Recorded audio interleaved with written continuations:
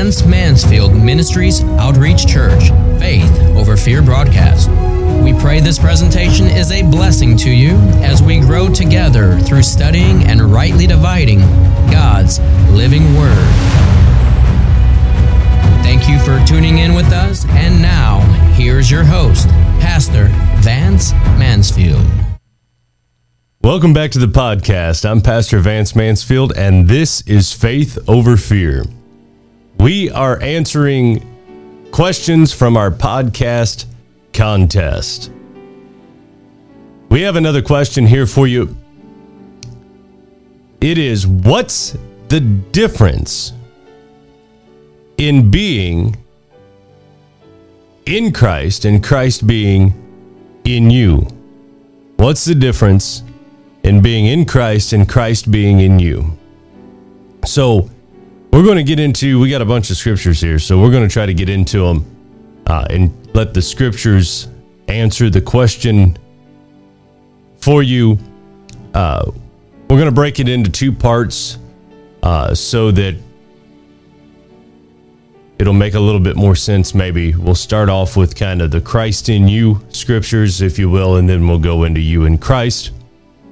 1 Corinthians chapter 2 and verse 12 says, "Now we have received not the spirit of the world, but the Spirit which is of God." Now here's the reason: that we might know the things that are freely given to us of God. So what does Christ being in you do? According to this scripture, that you might know the things that are freely given to you of God. See, if he's not in you, then he can't reveal to you what belongs to you. Now we're going to move along to Colossians chapter 1 and verse 25. "Whereof I am made a minister according to the dispensation of God, which is given to me for you to fulfill the word of God." 26 says, "Even the mystery which hath been hid from the ages and from generations, but is now made manifest to his saints." So the mystery which has been hid from the ages and from the generations, but is now made manifest to the saints, to whom God would make known what is the riches of the glory of this mystery among the Gentiles, which is Christ in you, the hope of glory. So, what is the difference? We're going to get to the difference, but we're going to lay a little bit of groundwork here. So, Christ in you is your hope of glory.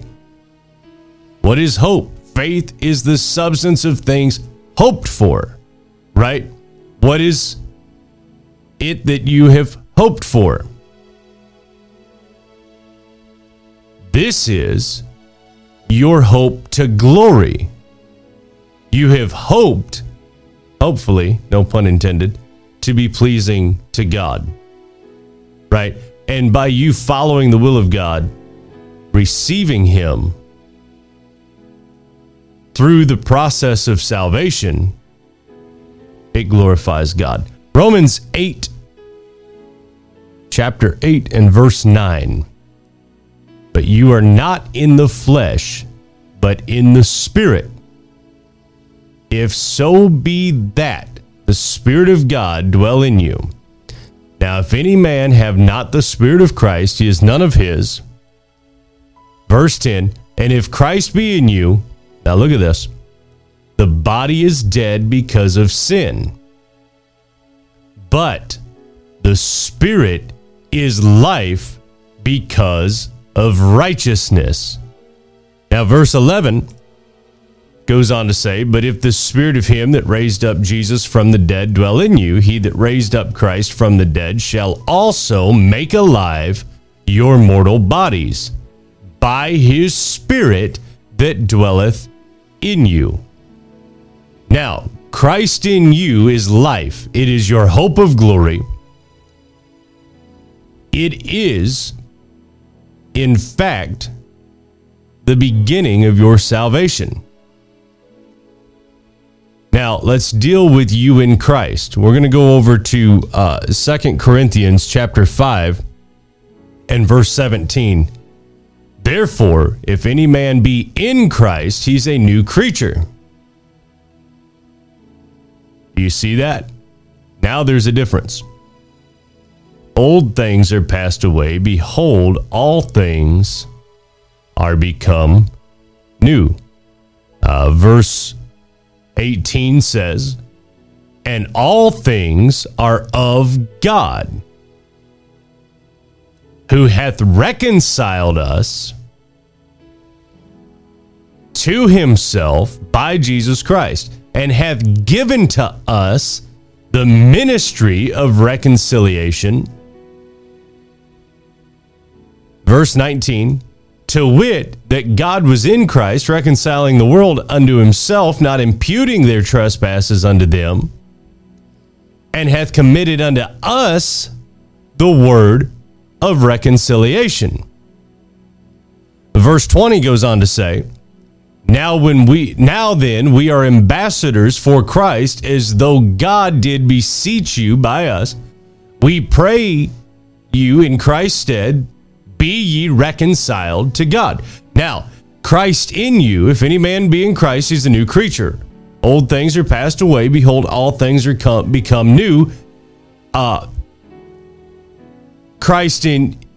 in Christ is the beginning stages of your ministry.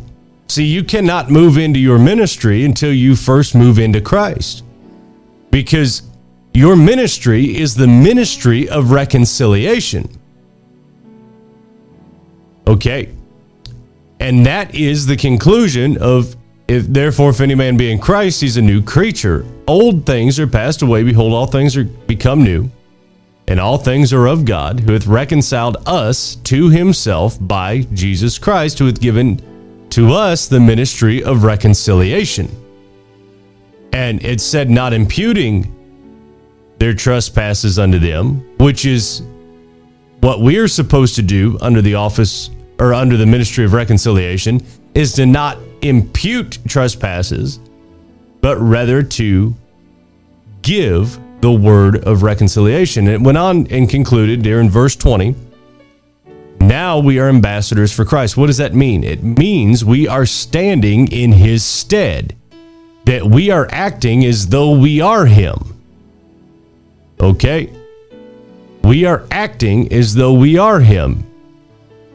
Now, we could go on into the message of how we actually are him in the flesh. As Christ is, so are we in this present age. So, we don't want to spend too much time dealing with a lot of that. I want to move on to the book of Ephesians, chapter 1.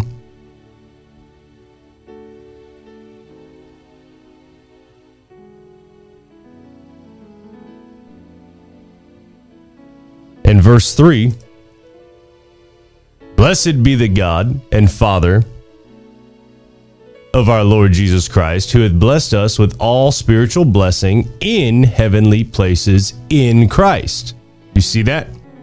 So in Christ. Now, if you notice, if you're reading this along or you're reading it, it wouldn't be, if you're reading it on the screen, we don't have the ability to show you exactly, but if you look in your Bible, you'll see that the word places is italics, which means it was added by the translators, supposedly for clarification. If it's added by them, you can remove it. Now read the verse in its correct term, who hath blessed us with all spiritual blessings in the heavenly, in Christ, which is just like the verse that said that we are made to sit together with him in the heavenly, in Christ, or we are made to sit together in heavenly places in Christ Jesus. That word places is italics as well. We are made to sit together in heavenly, where we can then be blessed with all spiritual blessings in Christ. But only in Christ can you release those spiritual blessings that are in the heavenly realm. Now, I know how hard this is going to be to swallow, but it's got to be said. when you are in Christ, you are in heaven. Now, I'm not saying that's the end all be all, as you being in him in the flesh. You know, there's still a realm after the flesh. I'm not saying there isn't, but you are essentially in that, in him. Now, verse 4 goes on to say, according as he hath chosen us in him before the foundation of the world, that we should be holy and without blame before him in love. Verse 5 says, having predestined us unto the adoption of children. Look at that. By Jesus Christ to himself, according to the good pleasure of his will. Verse 6 goes on to say, to the praise of the glory of his grace. That's a mouthful. To the praise of the glory of his grace, wherein he hath made us accepted in the beloved. Verse 7 says, in whom we have redemption. In him we have redemption, which I know that phrase in whom is because of him we have redemption through his blood, the forgiveness of sin according to the riches of his grace. Well, let's just keep reading. Verse 8, wherein he hath abounded toward us in all wisdom. Highlight that, underline that. And prudence, underline that. Having made known unto us, verse 9, the mystery of his will according to his good pleasure, which he hath purposed in himself. Now look at verse 10. That in the dispensation of the fullness of times, he might gather together in one all things in Christ, both which are in heaven and which are on earth, even in him. Do you see that? Now, verse 11, in whom also we have obtained an inheritance, being predestinated according to the purpose of him who worketh all things after the counsel of his own will. So, in conclusion, we can see that it's very similar to what Jesus told Nicodemus in John chapter 3. In John chapter 3, verse 3, he said, verily I say unto you, except a man be born again, he cannot see the kingdom of God. I kind of look at Christ in you as that verse. He cannot see the kingdom of God unless he's born again. But those who have Christ in them can see, they can perceive the things of the kingdom of God. And then if you jump down to 5, he goes on to say, verily I say unto you, except a man be born of water and of spirit, that's the entering in, he cannot enter in to the kingdom of God. When Jesus was in the flesh, he said, the kingdom of God is walking in the midst of you. Okay, he was the fullness, he was the embodiment of the kingdom of God, and he left that in us and with us. And the only way that we can obtain the fullness of the dominion and the power and the authority to where we can stand as ambassadors of Christ is to move into Christ. I look at it like this. Christ in you is the beginning of your journey with God.